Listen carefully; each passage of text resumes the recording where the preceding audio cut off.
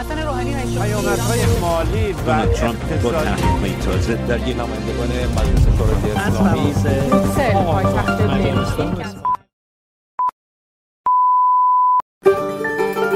امروز پنجشنبه 8 دسامبر برابر با 17 آذر 1401 است و شما صدای ما را از رادیو رنگین کمان میشنوید. این برنامه اختصاص دارد به اخبار رنگین کمانی از 4 گوشه جهان. خبرنامه رادیو رنگین کمان و دیگر برنامه‌های ما را از طریق امواج رادیویی، حساب کاربری رادیو در شبکه‌های اجتماعی و یا پادگیرهای مختلف دنبال کنید. همراه ما باشید با سرخط خبرها و در ادامه مشروح اخبار.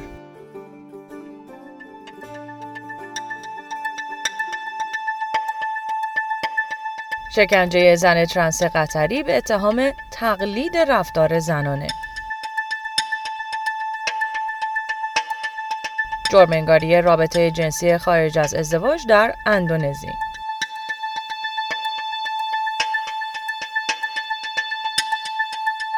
قدم رو به جلو در راستای تحقق حقوق ورزشکاران ترنس در نیوزلند.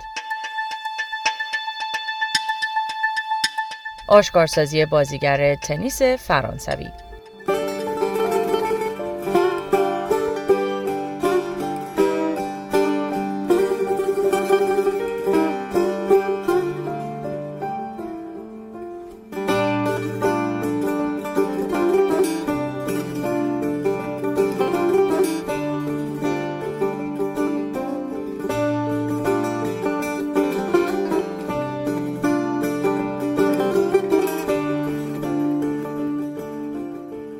در پی توجه بین‌المللی به موارد نقض حقوق جامعه اقلیت‌های جنسی و جنسیتی در قطر، زن ترنسی به صورت ناشناس در مصاحبه با خبرگزاری BBC اظهار داشته مقامات قطر او را به اتهام تقلید رفتار زنانه دستگیر و شکنجه کردند. این زن ترنس که برای ناشناس باقی ماندن از نام شهد استفاده کرده، توضیح می‌دهد که پس از دستگیری او را مجبور کردند موهایش را کوتاه کند و بافت سینه‌اش را که در نتیجه استفاده از استروژن یا هورمون منتسب به زنانه رشد کرده بود تخلیه کند. شهد اضافه می‌کند او پیش از این هم بارها بازداشت و بازجویی شده بوده و همواره در هراس بازداشت شدن زندگی می‌کند. بر اساس گزارش اخیر سازمان دیدبان حقوق بشر، سالهاست که جامعه رنگین کمانی در قطر مورد شکنجه قرار گرفته، بی اساس بازداشت می‌شوند، مورد تعرض جنسی قرار می‌گیرند و مجبور به شرکت در جلسات تراپی‌های مدعی اصلاح گرایش جنسی و هویت جنسیتی می‌شوند.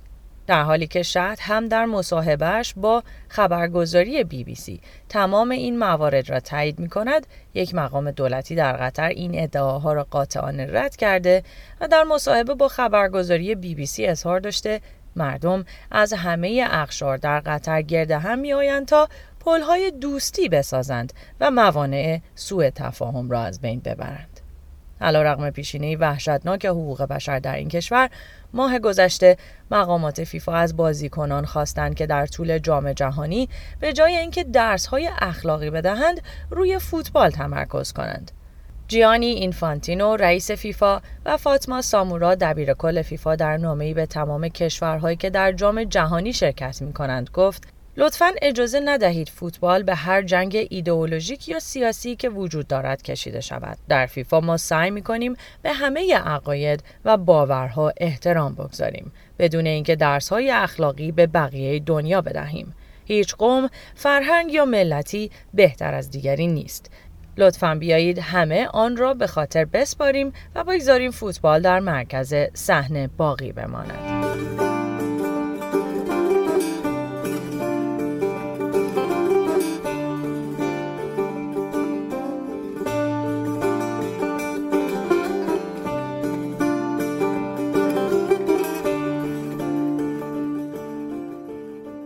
قانونگذاران اندونزی روز سه‌شنبه 6 دسامبر برابر با 15 آذر ماه روابط جنسی خارج از ازدواج را ممنوع اعلام کردند. این قانون شامل حال غیر شهروندان اندونزی که به هر دلیلی در این کشور باشند هم می شود. خبرگزاری جاکارتا پست، یک روزنامه انگلیسی در پایتخت کشور اندونزی، تاکید کرد که این قانون متعلق به بخشی از قانون کیفری جدید و اصلاح شده اندونزی است. از جمله موارد دیگر اضافه شده به این کیفرنامه توهین به ریاست جمهوری است. این قانون جزایی جدید بعد از 3 سال به کار گرفته خواهد شد. رابطه جنسی افراد همجنس با توافق طرفین برای افراد بالای 18 سال و تنها در خلوت در اندونزی قانونی و مجاز است. این قانونگذاری در سال 1993 میلادی صورت گرفته. اما با این وجود مقامات یکی از استانهای اندونزی در سال 2021 2 مرد را به جرم برقراری رابطه جنسی دستگیر کرده و بر اساس قانون شریعت به مجازات با شلاق محکوم کرد. این 2 مرد توسط همسایه‌هایشان به خاطر برقراری رابطه جنسی به پلیس گزارش شده بودند. مقامات جاکارتا هم در سال 2017 گروهی 51 نفره را به اتهام شرکت در یک مهمانی مردان همجنسگرا در یک سونا دستگیر کردند. بسته شدن یک مدرسه اسلامی مخصوص افراد ترنس در شهر یوگیاکارتا در سال 2016 هم یکی دیگر از مواردی بود که باعث خشم جامعه LGBTQ اندونزی شد. سفر جسیکا استرن، نماینده ویژه امریکا در زمینه حقوق جامعه LGBTQ به اندونزی، هم این هفته بعد از انتقاد شورای علمای اندونزی برجسته ترین گروه اسلامی این کشور لغو شد.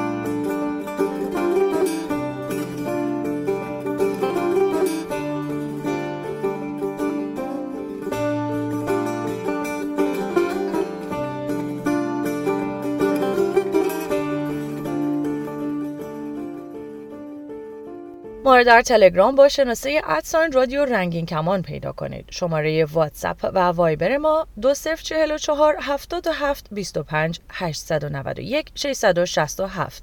شما میتونید به پیامگیر تلفنی ما در ایالات متحده تلفن کنید. شماره پیامگیر صوتی ما 201 818 649 9406. از طریق اسکایپ با شناسه رادیو نقطه رنگین کمان با ما تماس بگیرید و یا صدای خودتون رو ضبط کنید و برای ما به آدرس رادیو رنگین کمان @gmail.com ایمیل کنید.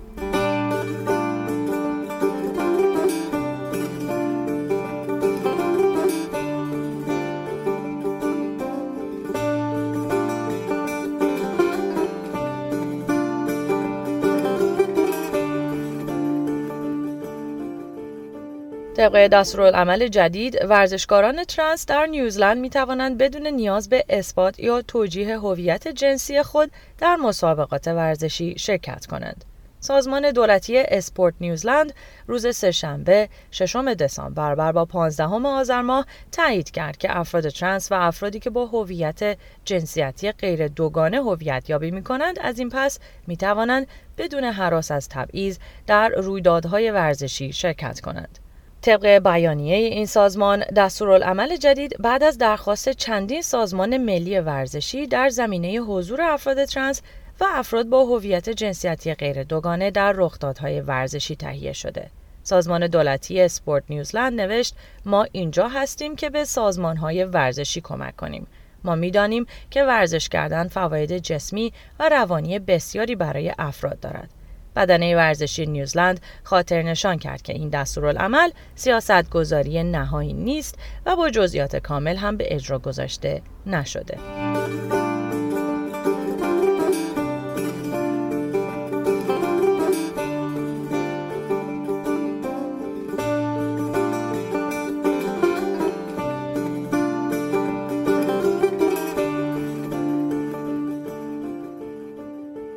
فابین ربو، تنیسور فرانسوی، عکس‌هایی در حال بوسیدن همکار حرفه‌ای خود ماکسنس برویل منتشر کرده.